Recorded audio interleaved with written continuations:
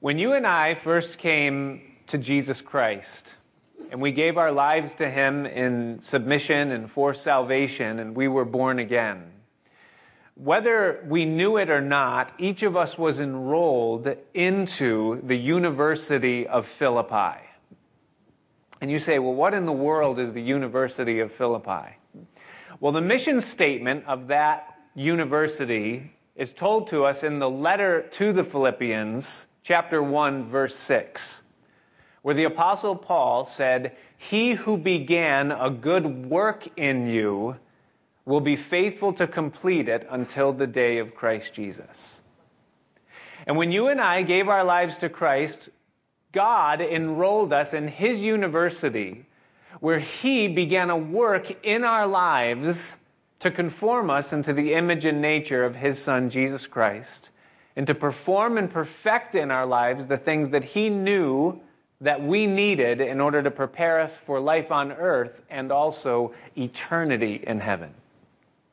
As we study in the book of Genesis the life of this man Abraham that's so carefully recorded for us in the Scripture, what we have before us is the very first student that was ever enrolled in that university and that graduated successfully, making his way from start to finish as God perfected the work that He began in Abraham's life.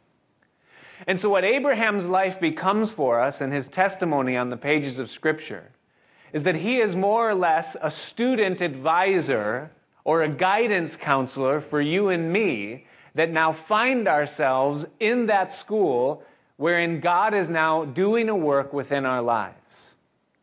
Now, as with any university that any person would ever go to at any time, there are both elective courses, that is, things that we are interested in, things that the university or the school offers that we take up for our own enjoyment or for our own interest, things that we want to do. And then there are also required courses. And those are the ones that we're going to take whether we like it or not, because those are the essential things that are going to prepare us for our future, why we're there in the first place. And so it also is in the University of Philippi. God, in the work that He's doing in our lives, He does have electives. There are things that we learn, that we go through, and that really we accept, we embrace, because we enjoy those things, our gifts, our callings, the things about God that interest us that we want to learn about in whatever way He seems fit.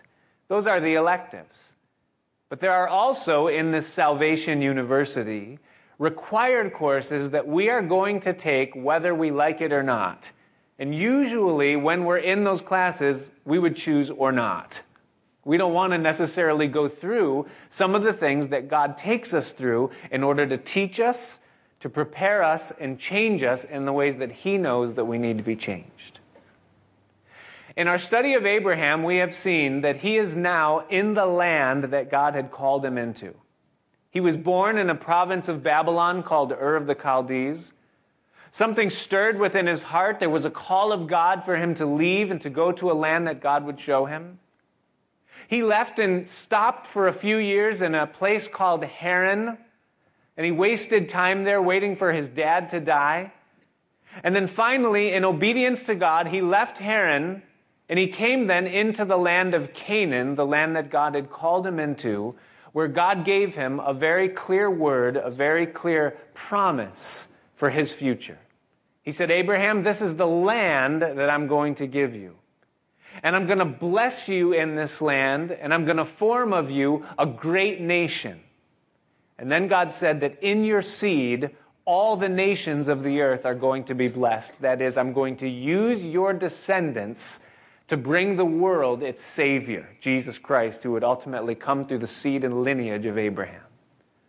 So Abraham is now in this land, and he's in the plan of God, the purpose of God that God has for his life, and God has led him there, and thus now the work of God commences in Abram's life, and God is going to finish the work that He began in Abram's life. And in our study tonight, we're going to see Abram go into one of the required courses that every child of God will go through that finds themselves walking with Him and enrolled in his school. And so as we pick up here in verse 10, we're told that there was a famine then in the land. That is, the land of Canaan that God had called Abraham into. There was a drought. There was a necessity. There was a drying up of the rain. There was a lack of crops and of food and of provision. There was a crash in the economy. The businesses were drying up and things were looking bad. And in response to this, it says that Abram went down into Egypt to sojourn there, for the famine was grievous in the land. That is, that it was extremely difficult for Abraham to work things out in the land of Canaan. Now, oftentimes when we think of Abraham at this point in his life and in his development and growth, we think of him as being a very small company. It's Abraham, it's his wife, it's his nephew Lot, and it's a few of their servants. But it's not so. We were told in the early part of this chapter that Abram left Haran with souls, that they had gotten souls. There were servants, there were friends, there were people that were traveling with Abram that were a part of his company, a part of what he would consider his household, though they weren't his immediate family. But they were people working with Abram, and they were also dependent upon Abram and the success of his entire entity for their well-being and their survival. In the next chapter, we're going to read that when Abram's nephew Lot gets into trouble, Abram is going to arm 318 of his own servants, trained servants, his own militia, and go and rescue Lot from the danger that he finds himself in. So if Abram has 318 men that are specifically called his trained men, his militia, and there are souls that came with them from Haran, the company that Abram is responsible for at this time is probably at least 500 in number. So it isn't accurate for us to just think it's just him and his wife and his nephew and a few others that he's responsible for. Abraham has a huge responsibility on his shoulders at this time of people that are looking to him for their provision, for their survival. Now, in light of this, we're told that he's been led by God into this land where he is to be blessed. A promise of blessing has come from God to Abraham in this time. And yet, though there's a promise, we see that there's a famine, that there's a drought. Now, for Abram, he would be completely dependent upon rain. He's a farmer. He deals with sheep and cattle and livestock. That's where the bulk of his provision is going to come from. And so in order for them to be healthy and for them to produce, they need to eat. And for them to eat, there needs to be crops. And for there to be crops, there needs to be rain. And thus Abraham is in a place where he is completely dependent on an abundant supply of rain in order for his just survival, much less his blessing and his prosperity. But we're told that there's a drought, and we're also told that that drought is severe, that it was very grievous for Abram to the point where it's serious, it's at a critical point, and there's a serious danger of his livestock and of his people not surviving at this place. And so Abraham, at this point in his journey, finds himself in a real jam. He's received a commandment from God, a call from God. God has led him into this land, the land of Canaan. And we know that God is serious about this call for Abram to be in this land because we know that when Abram was in Haran, God didn't deal in Abram's life. God left Abram alone until Abram got himself into the place that God had called him to. Now Abraham is in that place, and God is dealing in his life, and God has told him to stay in that place. So he has a command of God to stay. Now, for Abram to disobey that command and to leave the land of Haran means that he's going to put at risk the call that God has for his life, the purpose, promise, and plan that God has for his life, and everything that Abraham is searching for is now on the line should Abram choose to disobey the command of God to stay in the land that God had called him to in the midst of this famine.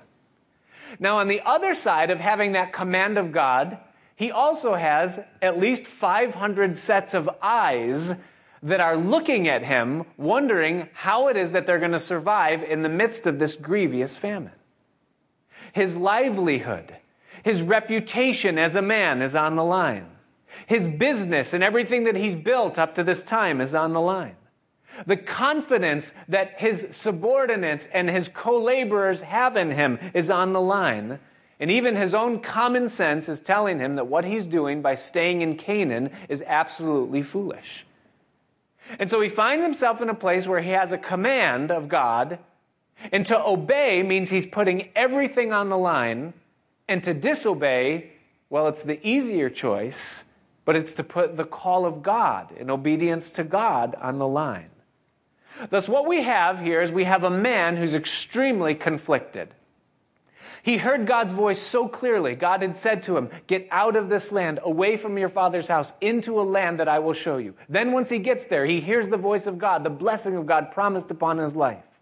He had so clearly heard from God that this is the place that he's supposed to be. But he finds himself in a place asking himself the question, well, where is God now? God, you told me to come into this land and into this place. You brought me here. You spoke to me. You led me here. All these people are looking at me. Well, where are you? Why aren't you answering my prayers, God?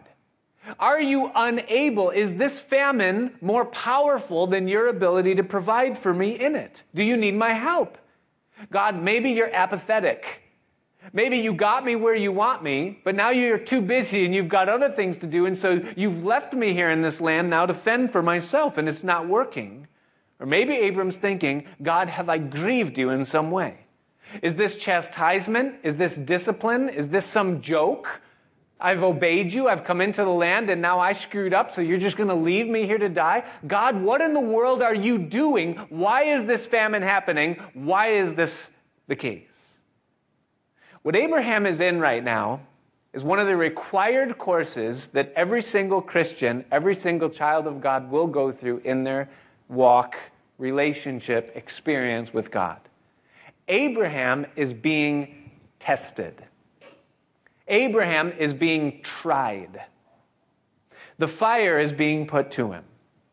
Now, what's happening to Abraham happens to every single one of us.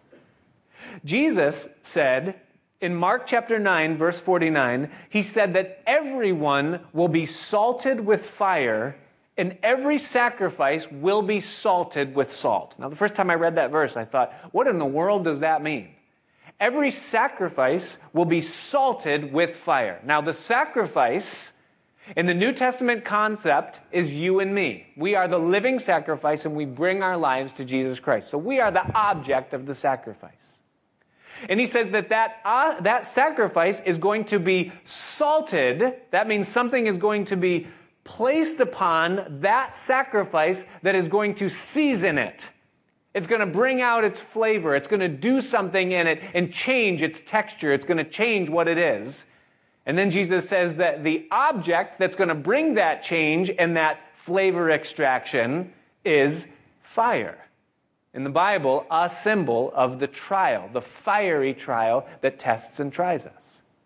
So every sacrifice, that's us, is going to be salted, affected, changed by fire, and every sacrifice is salted with salt. Meaning what? Meaning that no one escapes the reality of being tested by fire and thus changed by that fire.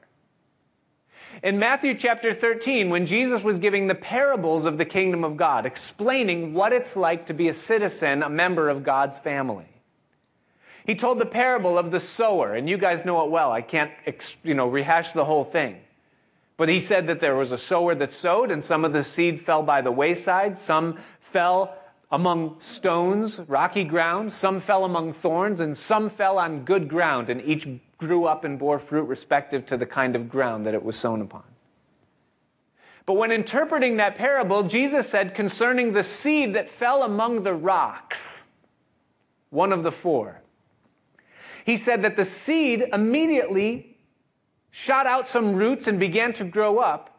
But because there was no depths of earth, he said that when tribulation or persecution arose because of the word, they immediately were scorched and they fell away from him. He didn't say that 1/4 of all the Christians are going to experience trials and tribulation. No, he said when tribulation or persecution arise because of the word. Why? Because it's not a choice. Oh, Lord, I choose not to suffer. You can do that to those that are strong enough to bear it, but Lord, I choose. I don't want to take this elective class of going through suffering trials.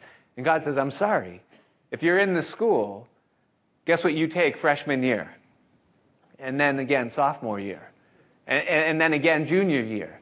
And then you write your senior thesis on it. And then you do this as your practicum. And these are your residences. This is what you're going to go through. Whether you like it or not, you're going to go through trials because that's what we all go through. I find it interesting that even Jesus himself, that after he was baptized by John the Baptist, and he came up out of the water and he had this amazing experience where the heavens opened up, the Spirit of God descended upon him in the form of a dove, and the voice of the Father came from heaven and said, "This is my beloved Son in whom I am well pleased." That immediately following that experience, it says that Jesus was led of the Spirit into the wilderness to be tested or tempted by the devil for 40 days. That even Jesus, the Son of God, who paved the way of salvation and walked the same path that he calls us into, he himself went through the test or the trials of going through tests. Now, we have an advantage that Abraham didn't have. And that is that we have 4,000 years of Bible history to draw from to see that this is not an uncommon thing. But for Abraham, he's the first one. He's the trailblazer, the first student in this school. And now he's going through a situation where he's being tested in a grievous way beyond what he thinks that he can handle. Well, you ask the question and you say, I hear what you're saying, and I've been walking with the Lord for a little while, so I've experienced some of what you're saying. But why? Why in the world is it that we have to go through trials that are grievous? Why do we have to go through tests like Abraham went through, where on one side he's facing obedience to God, and on the other side he's facing destruction in the flesh if he obeys God? Why do we have things that are so incredibly complex like that we have to go through? Is God sadistic? Is this some kind of an experiment where he's just looking to see how we'll handle it when he pours salt on a slug, so to speak? What in the world is God doing? Why does he do it? Does he not know whether or not I'm going to pass this test? And if he does know that I'm going to fail the test, then why doesn't he just leave me alone in the first place and not even choose me? No, the Bible tells us that God already does know whether or not we're going to pass or fail the test. And yet God sends the test anyways. You say, well, what is the sense of that? Why do we have to go through these tests and trials that come from God? 2 reasons. Number 1, because tests and trials in our lives as Christians reveal our motives and the depth of our commitment. Our tests and trials reveal our motives. What do I mean by that? What is the reason why you are a follower of God through the person of his Son, Jesus Christ? Why are you born again? Why are you sitting here tonight? Why are you following him? What's the reason? What's the motive behind it? Second half of that, what is the depth of your commitment? Regardless of why you're following him, how deep does the commitment go? You say, well, I'll follow you, God, this long and this far, but if things get to this point, or if you do this or allow this to happen in my life, then I'm not going to follow you anymore. And so God allows trials and tests to come into our lives in order to reveal to us our motives and the reason why we're following him, and also to reveal not to him, because he knows already, but to us what is the reason and the depth of our commitment to him, why it is that we're following him. Is your Christian commitment tonight God-centric, or is it self-centric? In other words, are you following him tonight because of who he is, because of what he's done, because of his godhood, because of the love that he showed on the cross of Jesus Christ? Or are you following him tonight for a self-centric reason? meaning that it's something that you hope to get from following God, and God is the one who's going to fulfill or meet the need that you have that brought you to come to Him tonight. Now, here's what I've learned and realized in my own trials and in the things that I've observed in my time in the faith, is that if a person comes to God and is following God only to have their needs met, oh Lord, I need peace. Oh Lord, I need deliverance from this situation. Oh Lord, I need provision and help in my life. Oh Lord, I need, and then you fill in the blank whatever that need is. If that is the reason why a person comes to God and is following God, then it is only a matter of time before that person stops following God. And they're going to stop following God for one of two reasons. They're either going to stop following God because, number one, He doesn't meet that need. Well, God, I came to you expecting that you would, and you never did. You didn't prove yourself to be faithful, and so therefore I'm not going to follow you anymore because you didn't do the thing that I was expecting that you would do. And that person will fall away. That was a self-centric reason for following God. You want to know what the other reason is? Why someone who comes to God hoping to have their need met will walk away from God? You know what it is? It's because they do have their need met. God comes through. And the thing that they were hoping for, the thing that they were expecting, the reason why they began to follow in the first place, God answers the prayer. They get the job, they get the spouse, they get the health or their mental clarity back. Whatever it is that brought them to come to God, He gives it to them. But you know what happens? Human nature is such a funny thing, isn't it? Is that what happens to us as soon as a need or a desire in our lives is met? There's a new need or desire that comes. It's funny how we are, isn't it? As soon as we accomplish a goal or reach a level that we're seeking to reach, we don't rest content and say, well, now I can die happy because the thing that I was waiting for and hoping for has finally come to pass. We immediately just put it in our bag and say, well, now I've got this, this, and this, and what else do I need next? And we'll come to God now for a new need, something, well, you say, that's not true. That's shallow. You know, I wouldn't do that if God met my need. Oh, yeah? Ask Solomon. Oh, Lord, I just want wisdom. I just want to be able to lead your people in and out and to be a wise leader. I don't know how to do it. I'm just a youth. Oh, Solomon, I'm going to give you wisdom, and not only that, but wait till you see what I'm going to do for you. A man whom God met his need, and you know what we find? Is that it was never, ever enough. After he had the wisdom and he could rule, then he needed more money than he would ever know how to spend. After he had that money, he needed more experiences and possessions. After he had that, he needed more hobbies and projects than he could fulfill his time with. After he had that, more kingdom, more territory, more influence, more power, unto a point where everything that he had obtained from God, turned his heart away from God. Why? Because his reason for following God wasn't God, it was what God gives. And when a person is following God because of what God gives and not because of who God is, it's only a matter of time before their heart is turned away from God. And thus our trials reveal to us our motives and the reason for our coming, and also the depth of our commitment. I think of Peter. He's just like we are. I think that's why God put him so much in the Bible. And what did Peter say? Jesus said, one of you is going to deny me tonight. You're going to turn away and walk with me no more. And Peter looked at Jesus, and with all manner of sincerity, he was so genuine, he looked at him and he pulled him aside, probably grabbed him by the robe, and he said, Jesus, Lord, though all men deny you, I will never deny you. I will die before I deny you. And Jesus didn't blink or flinch. He looked back at Peter, probably with a smile, and he said, really, Peter? I know that before the cock crows 3 times, you're going to deny me 3 times. Before the morning. Oh, you're so committed? You're going to die for me? Really? A few hours later, things didn't hash out the way Peter had hoped. The presence of the Lord was no longer felt by Peter. Peter denied. And the one who said, I'll die with you, said, I'm going fishing. I'm going back to my leisure. I'm going back to my business. I'm going back to what I know to be stable. I'm out of here. This didn't work out the way that I thought that it should. It's just like us, isn't it? Our trials reveal the reason why we come and the depth of our commitment. Now, can I tell you a secret? I'm going to judge you. You're going to say, judge not lest you be judged. No, I'm going to judge you right now. I'm going to judge me too. Is that every single one of us that are here in some way, shape, or form come to God for self-centric reasons.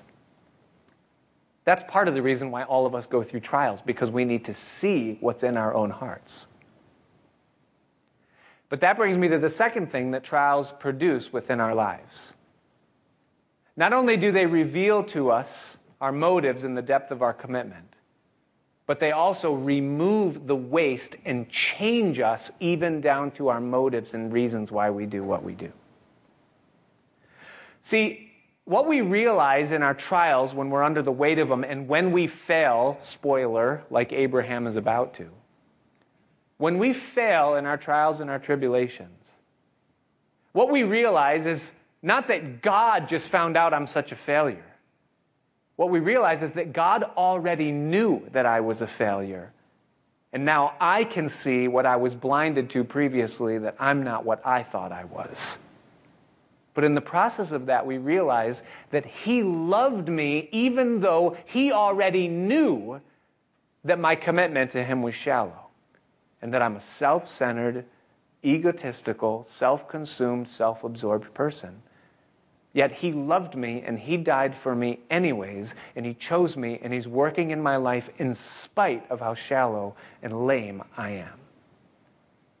And when we realize that He loves me in spite of me, what begins to happen over time is that my motive changes from being self-centric in the reason why I'm following to being God-centric. Oh Lord, when I came to you, it was because, but I'm staying in you because. Oh Lord, I was so foolish. But Lord, I see how much you love me. And I see what lengths you went to for me in sending your Son to Calvary, even though you already knew everything that was in my heart. And Lord, I'm so sorry that it was for this reason, and that in that trial I turned in this way. And Lord, I wish I could have that time back, because now I see in me and in you things I never did before. Lord, you're so good. And so the trial reveals to me what I am, but it also removes the waste and it changes what I am inside. And that is the work that God is finishing until the day of Jesus Christ. And thus, we all go through trials. So Abraham goes through a trial, and it's a heavy one. And as we see, Abraham fails in the trial. Notice what happens in verse 11. It says that it came to pass that when he was come near to enter into Egypt, that he said unto Sarai his wife, Behold now, I know that you are a fair woman to look upon. Therefore it will come to pass that when the Egyptians see you, that they will say, This is his wife, and they will kill me, but they will save you alive. Say, I pray thee, that you are my sister, that it may be well with me for thy sake, and my soul shall live because of you. And so Abraham fails in the midst of this trial, and we're told that he now goes down to Egypt. He leaves the place that God had called him to, the place of blessing, and he goes to a place where he doesn't have to depend upon God for rain.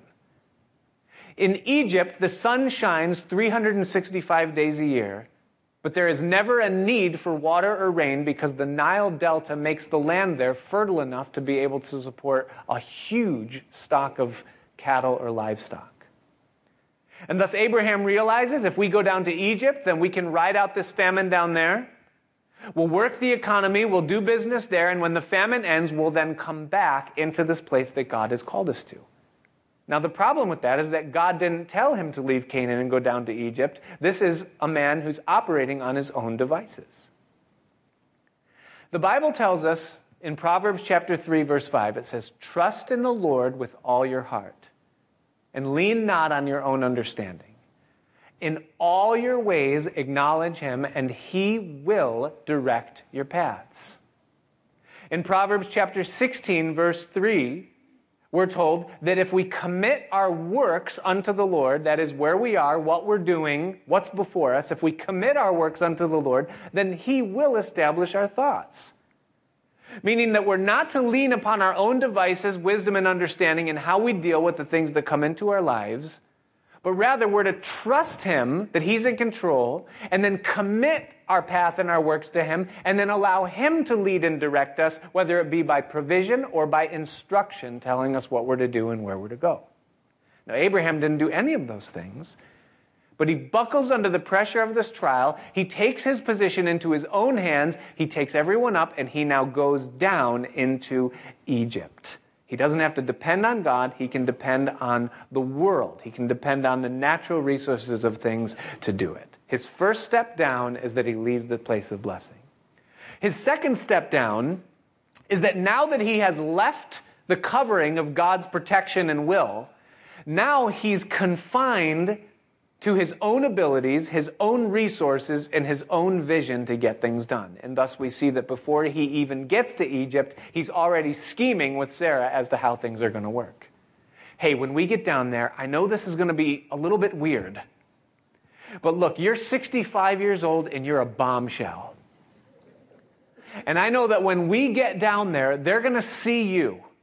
And when they get one look at you, if they find out that you're my wife, they're just going to kill me and take you as their own. So here's how we'll handle this. We'll lie. We'll stretch the truth a little bit.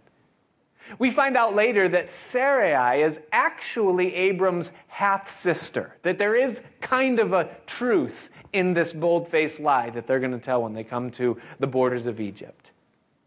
And Abram says, if we just get through the gate with this story, then once we get on the other side, everything will be okay, and we'll be blessed there. Things will go well with me for your sake. This is for you, Sarai. So we'll just lie.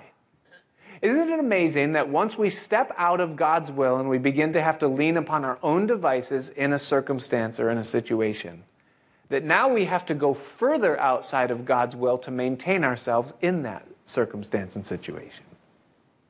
See, not only is he relying on his own wisdom, oh, we'll go to Egypt, but now he's got to rely on worldly ways apart from the ways of God in order to survive there. He has to lie.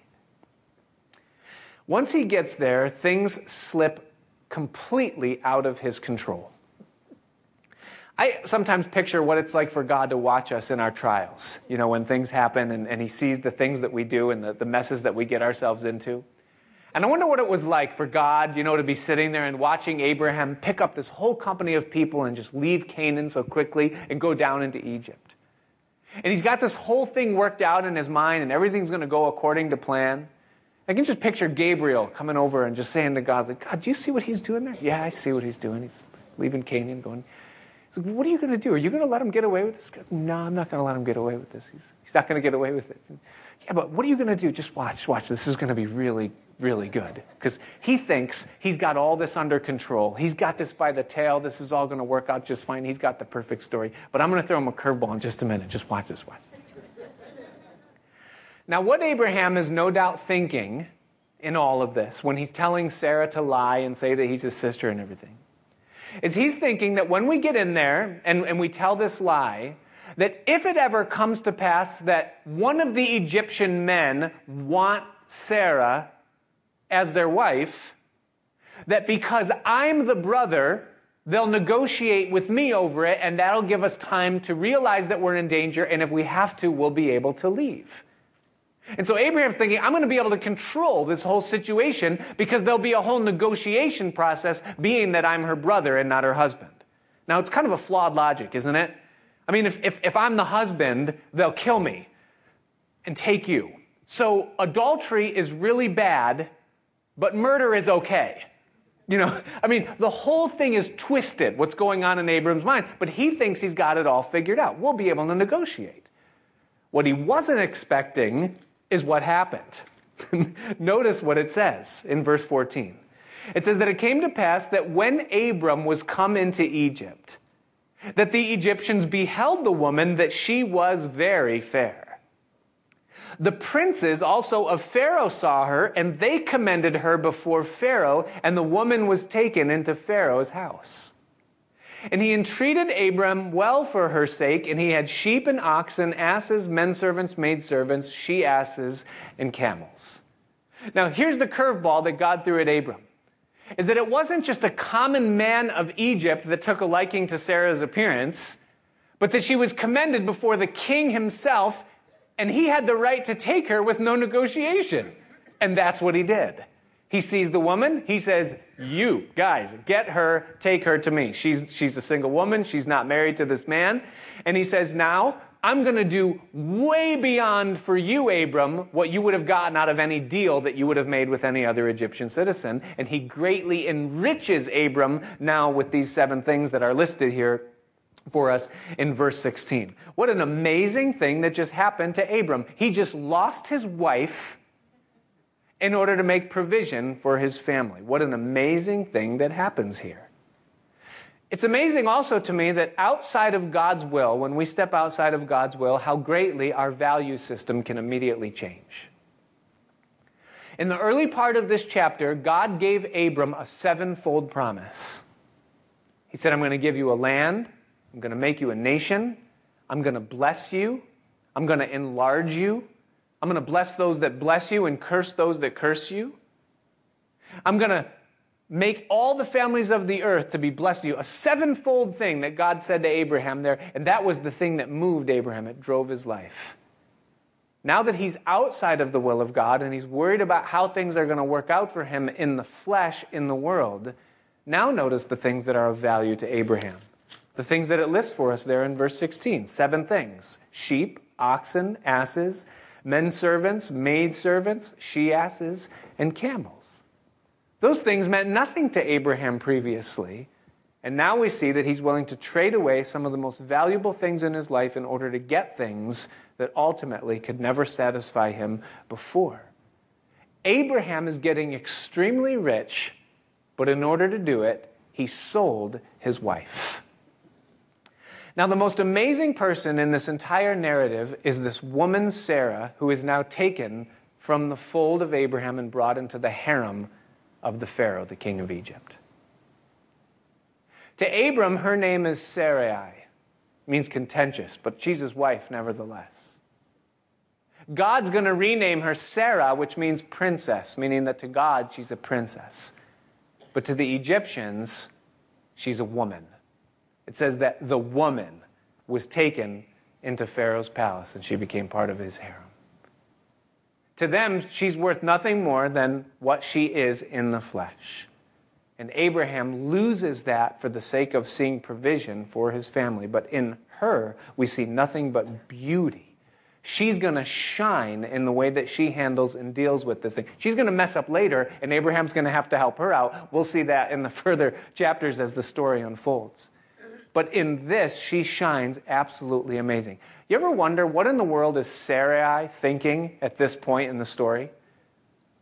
Okay, you lie so that it'll go good for me. I'll survive. We'll get rich, but don't worry about it. It's all going to be okay. Then she sees, she's brought into the palace, and now she's there, and she's being dressed in all this Egyptian garb, but Abraham's out there somewhere just enjoying everything that he's been given by Pharaoh. I mean, this thing has just gotten so crazy. But think about the woman. There's no record that God ever spoke to Sarai saying, get out of your house and your country and go to a land that I will show you. God never spoke to her. He will later, but he hasn't out of yet. But yet, there was something that she saw in Abraham and in his faith that inspired her to follow when they left her of the Chaldees. They came to Haran, they experienced a little bit of stability, and again, Abram said to her and to the company, we've got to go. There's something more. God's got something more. There's something else. We've got to leave from this place. And she said, okay, I'm going to go. Wherever you're going, I'm going. I'm with you. I believe God spoke to you. I'm following. And so they leave and they come into Canaan. They traverse the land from the north to the south. They move around within it for a little while. And again, Sarah's so willing to go wherever Abraham is going to go. And then he says, no, it's not here. There's a famine here. This isn't it. We've got to go. We've got to go to Egypt now. And she says, okay, I'm going to follow. I'm in it for wherever you're going to go, whatever you want to do.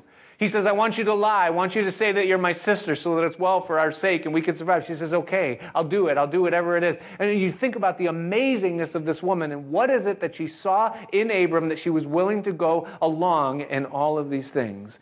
And yet now she finds herself sold in the palace of a Pharaoh, wondering what will become of her marriage, of everything that she lived for up until this time. I can imagine what it would be like if there was a Calvary Chapel in Egypt, or any church for that matter, and Sarah were to get leave and say, I just need to go for counseling. I need to talk to a pastor in this whole thing. Or I wonder what it would be like if Sarah just came off the street and came in here and talked to us and said, I need to talk. I've got marriage problems. And that happens. We deal with those things. And so she comes in and she doesn't have her husband with her, and we sit down and we say, well, what's your situation? Tell me about what's going on. She says, well, it's my husband. Oh, yeah, of course. It's your husband. It's always the husband, right? Okay. What is it? Tell me about your husband. Oh, well, he's an amazing man. He's got this incredible faith. There's something in his eyes that it's as though he can see into another world. It's like there's a call of heaven, of the living God, and when he's with that God, there's something in him that's so alive, that's so amazing, it's so inspirational. I would do anything for him. I would do anything with him. There's just something about him. He smells like another world. He's such an amazing man. You say, well, that sounds so good. What's the problem? Well, he's just not acting like himself lately. There's something wrong with him. Something changed inside of him, and I just don't know how to deal with it. Well, what is it? Well, what is he doing? What happened? Well, he's asking me to do some things. Some things I'm not entirely comfortable with. He's asking me to do things that go against my conscience and that go against God. He's asking me to be dishonest. Okay, all right, I understand. Is there more? Yeah, there's more. He's become extremely materialistic. All of a sudden, things that used to be of no value to him, now it's all about money. It's all about livestock. It's all about growing the business. It's all about the here and now. And where it used to be about God and his plan, now it's become about the world and this plan. Okay, I guess I can understand that. He's under a lot of pressure. He's got a lot of people and mouths to feed. And it's kind of normal for this world. Can you see past it? Yeah, I could see past it, but there's more. What? What is it? You see, he wants me to go and live with another man. And he wants me to act interested. He wants me to tell this man that I'm single. He wants me to accept an engagement proposal from this man. Oh, wow, okay, this is getting a little weird. I might have to call in the senior pastor for this one. This might be getting a little outside. She says, yes, it is. It's so weird. It's so bad. But she says, all of that is what it is. But the one thing that's probably bothering me more than anything else in all of this is that he's getting extremely rich through this whole thing, and he seems way more excited about everything that he's obtaining than he is about the fact that he's losing me in the process. That's what's breaking my heart. And I think Sarah is absolutely amazing in this story, and here's why. Because not only does she not seek counsel because she doesn't have a counselor to go to, but Abraham has literally put this woman in a place where she's in a position where she could very easily cheat on him. He put his wife in a position where she could have an affair for the sake of his own survival.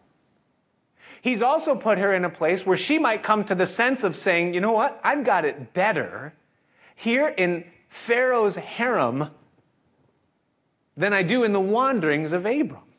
Why don't I just go with this whole thing?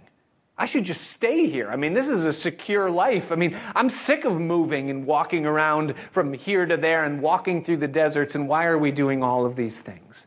It doesn't even make sense to me in the whole thing. Listen, guys, what Abraham is doing in this setting is extremely stupid. What he's doing is that he is putting materials, markets, and money in front of his marriage. He's making things that should not be a priority to be more important than the thing that is most important. He's putting even her security financially above her safety, and he's neglecting her feelings for the sake of their future. It's an extremely stupid thing that has been repeated over and over again throughout history. And Abraham will not be the last person to do this. It happens all the time. Guys, listen to me. If you lose your wife, you lose everything. I think the favorite part of my identity as a human being is when I see Nick and Georgia. That's my favorite thing to see.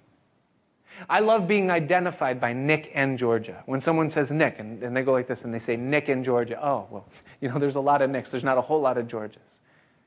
And one of my favorite things is being identified with those two names. I think one of our first wedding gifts that were given to us was one of those wood things that you hang on your door, and it just said welcome, and then it said Nick and Georgia on it.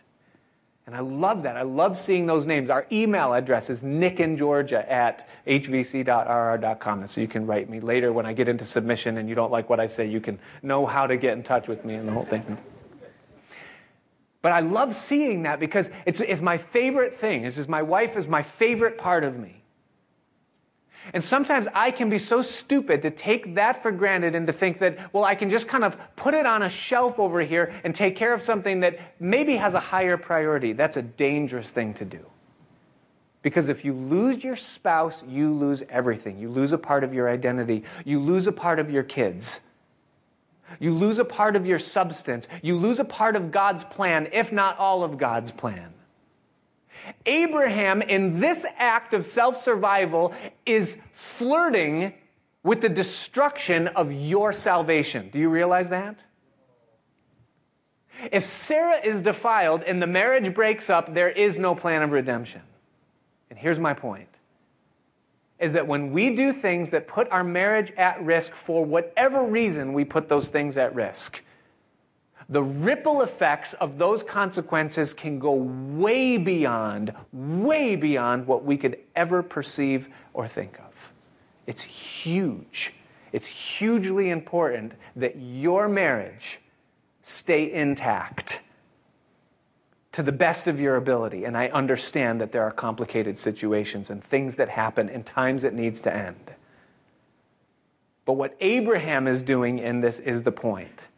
And he's being extremely foolish with a stewardship that God has given him over a relationship. Now, how does Sarah handle this that ultimately brings things around and makes things okay? How does she do it? How does she get Abraham back? She goes along with it. She goes into the harem of Pharaoh and she submits to the things that Abraham is asking of her to do. That's an amazing thing to me. Somewhere inside, Sarah knows that it's God's will for her not to be in Pharaoh's harem, not for Abram to be in Egypt, but it is his will for her to submit to Abraham's request in this situation in order to see things ultimately set right. And in this, Sarah becomes an example throughout all of the ages of how a wife is to deal with a foolish season that her husband is in. In 1 Peter chapter 3, Peter says this to Christian wives. He says, likewise, you wives, be in subjection, that is, in submission to your own husbands, that if any obey not the word, they also may without the word be won by the conversation or the lifestyle of the wives. So the situation that Peter is painting is where you have a Christian woman and a wayward husband.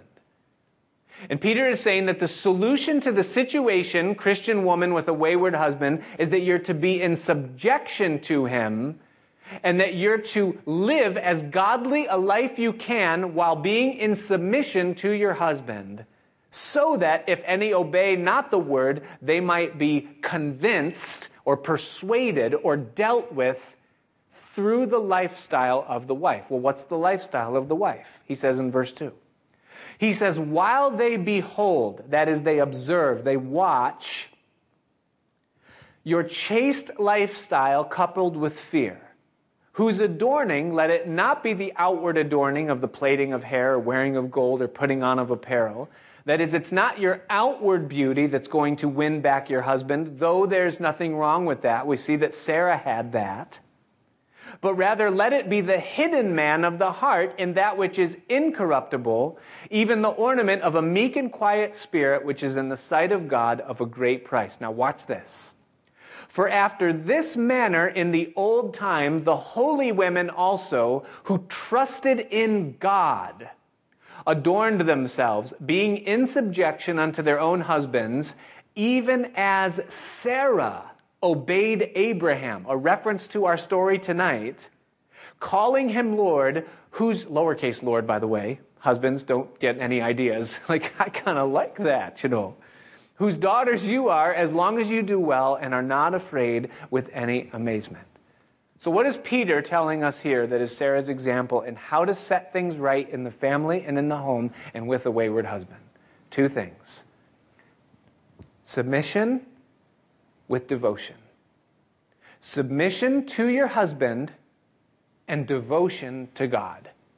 And when those two things are coupled together, you're opening the door for God to begin to work and restore a situation. You say, yeah, that's great. That makes a great Bible story. It makes great talking points. But I'm sorry, Pastor, but you're painting with a broom. And you don't understand the situation that we're in and the thing that I'm being asked to submit to. He wants to take our entire savings and invest it in Bitcoin. What do you think of that?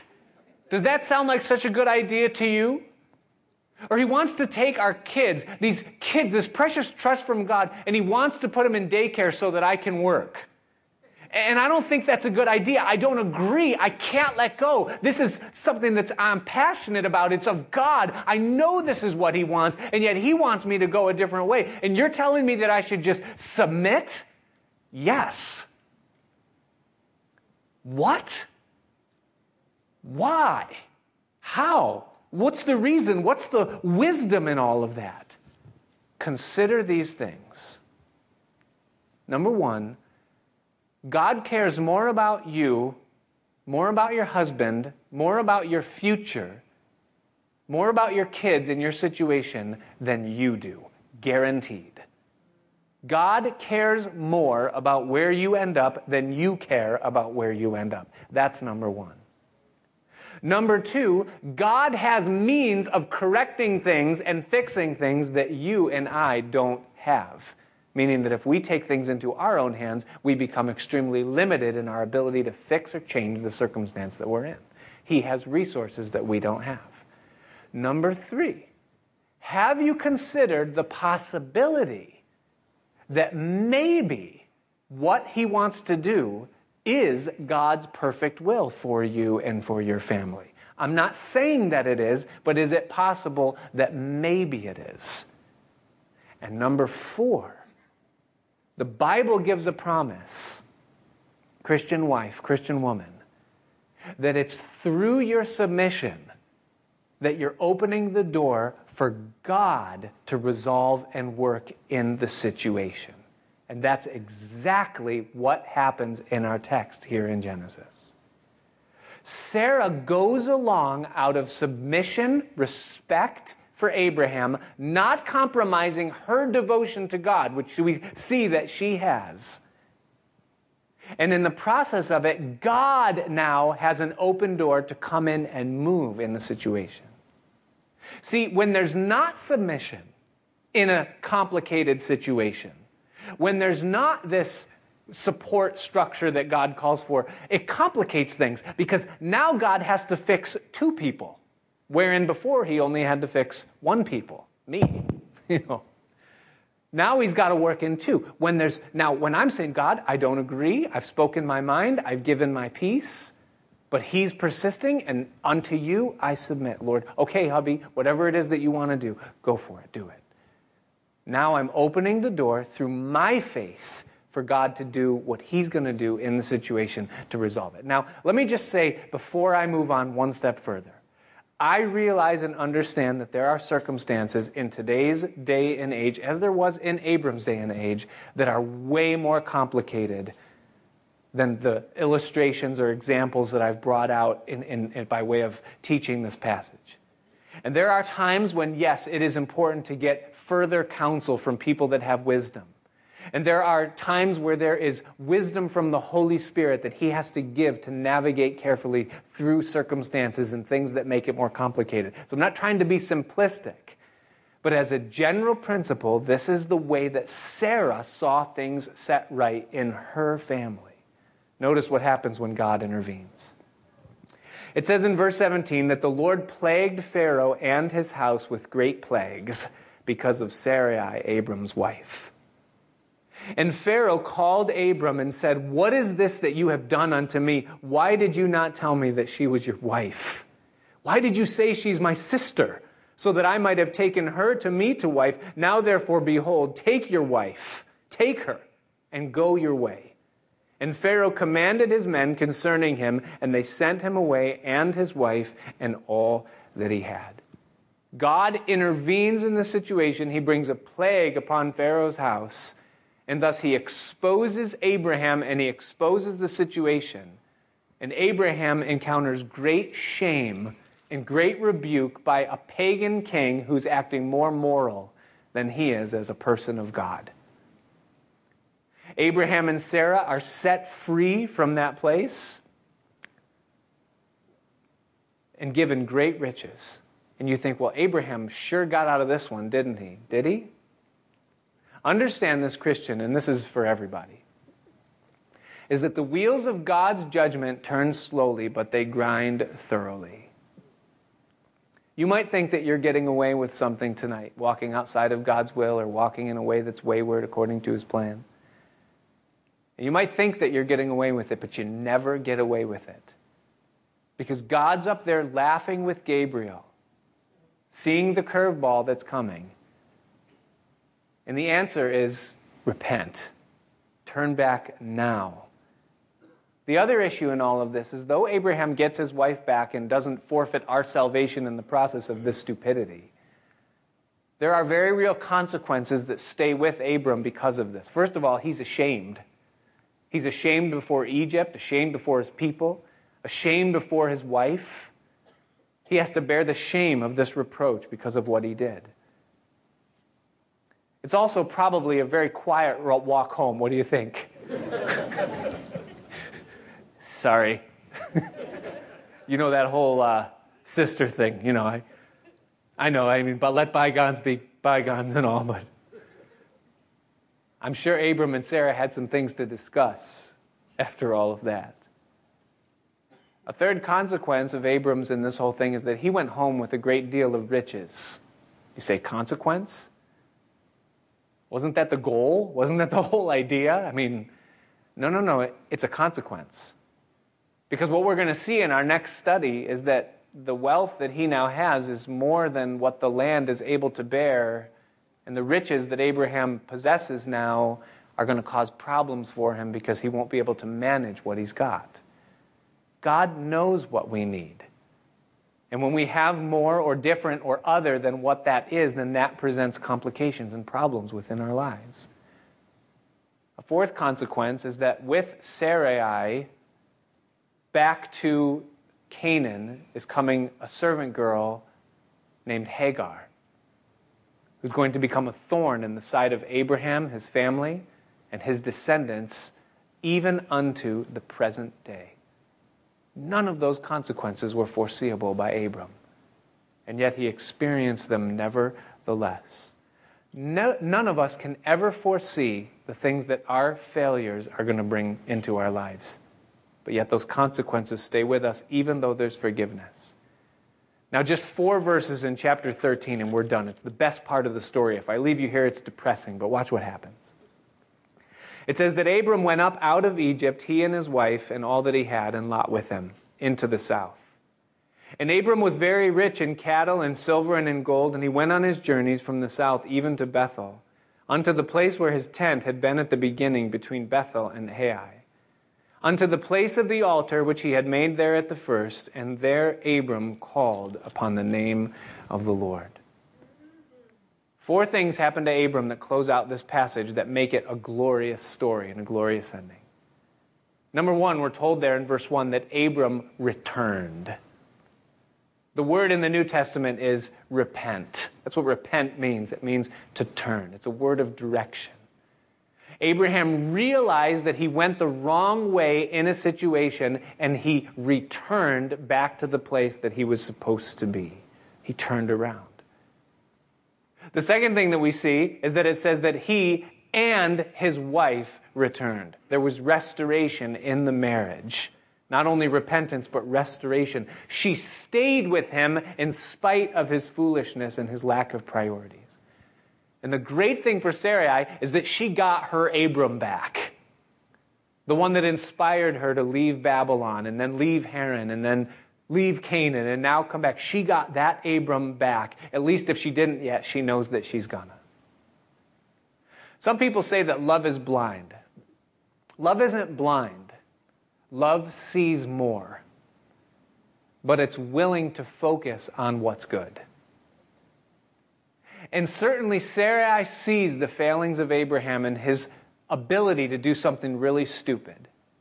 But her love for him allows her to see beyond that, to see something that's even greater. Aren't you thankful that that's the kind of love that God has towards us? I mean, he sees everything that we are, and yet he loves us anyways. The third thing that we see of Abram at the end of this trial is that he returned unto the place of the tent and the altar. And the third word, the R word, is reconsecration. He's repented. He's been restored to his wife. And now he reconsecrates his life to the Lord. He comes back to the place of the tent and the altar, and he got things right with God again, and he resumes the plan of God for his life again on the other side of this.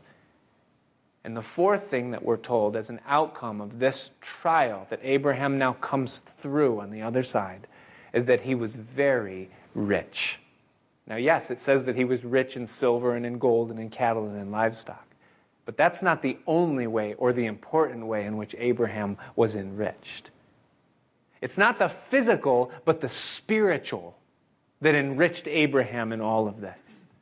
Peter says that the trial of our faith is more precious than gold that perishes in the fire.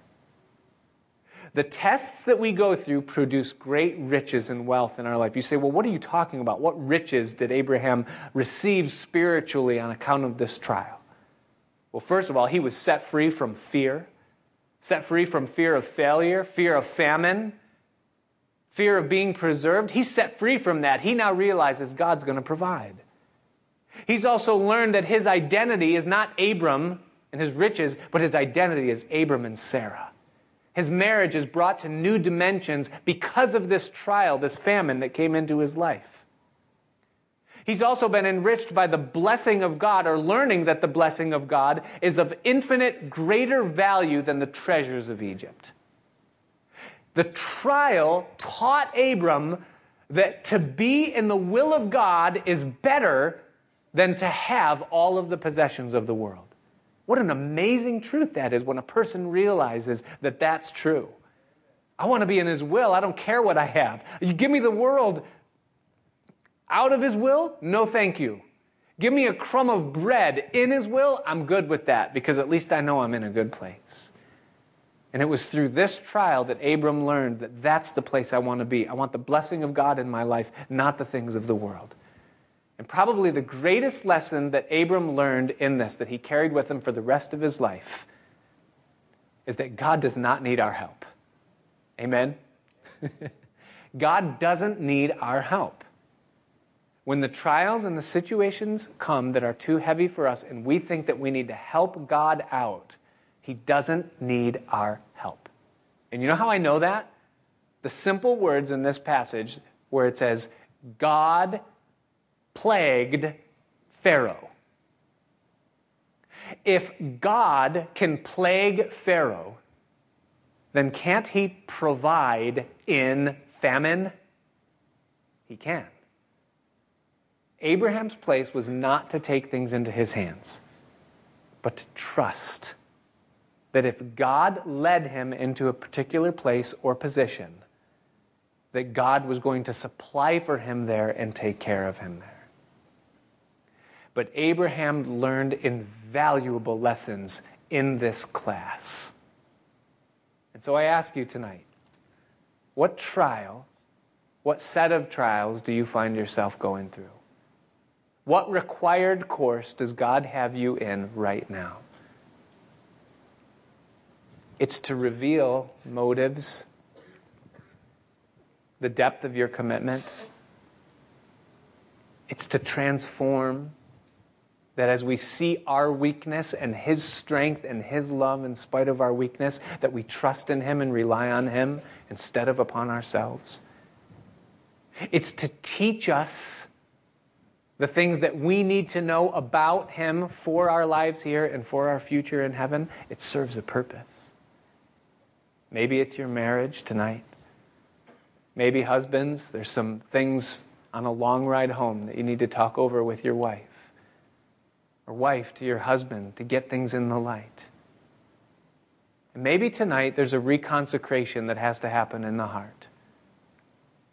There's a point where you went down a wrong direction or you started down a wrong path into a place that God didn't lead you, that God didn't command.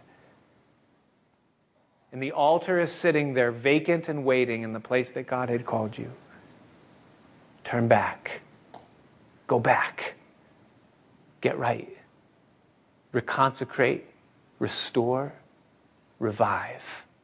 Father, we thank you tonight for your word. We thank you, Lord, that you give wisdom, that you teach us the right way. We thank you that we have an example, an advisor in this man Abraham. And tonight, Lord, as we look at our lives through the lens of these scriptures, we ask, Lord, that you would give us insight and understanding. We ask that you would give us a clear vision, Lord, of where we are, whether in your will or out, and what we need to do to be where we're supposed to be in this season now. We lift up to you, Lord, where you've got us. And we pray that you would, as you did with Abraham, that you would bring us to the place we're to be. We pray for our marriages, our families, our children, our future, the call that you have. Oh, Lord, that you would show yourself strong and successful in all these things. And we ask that you would help us, Father. So draw us back to you.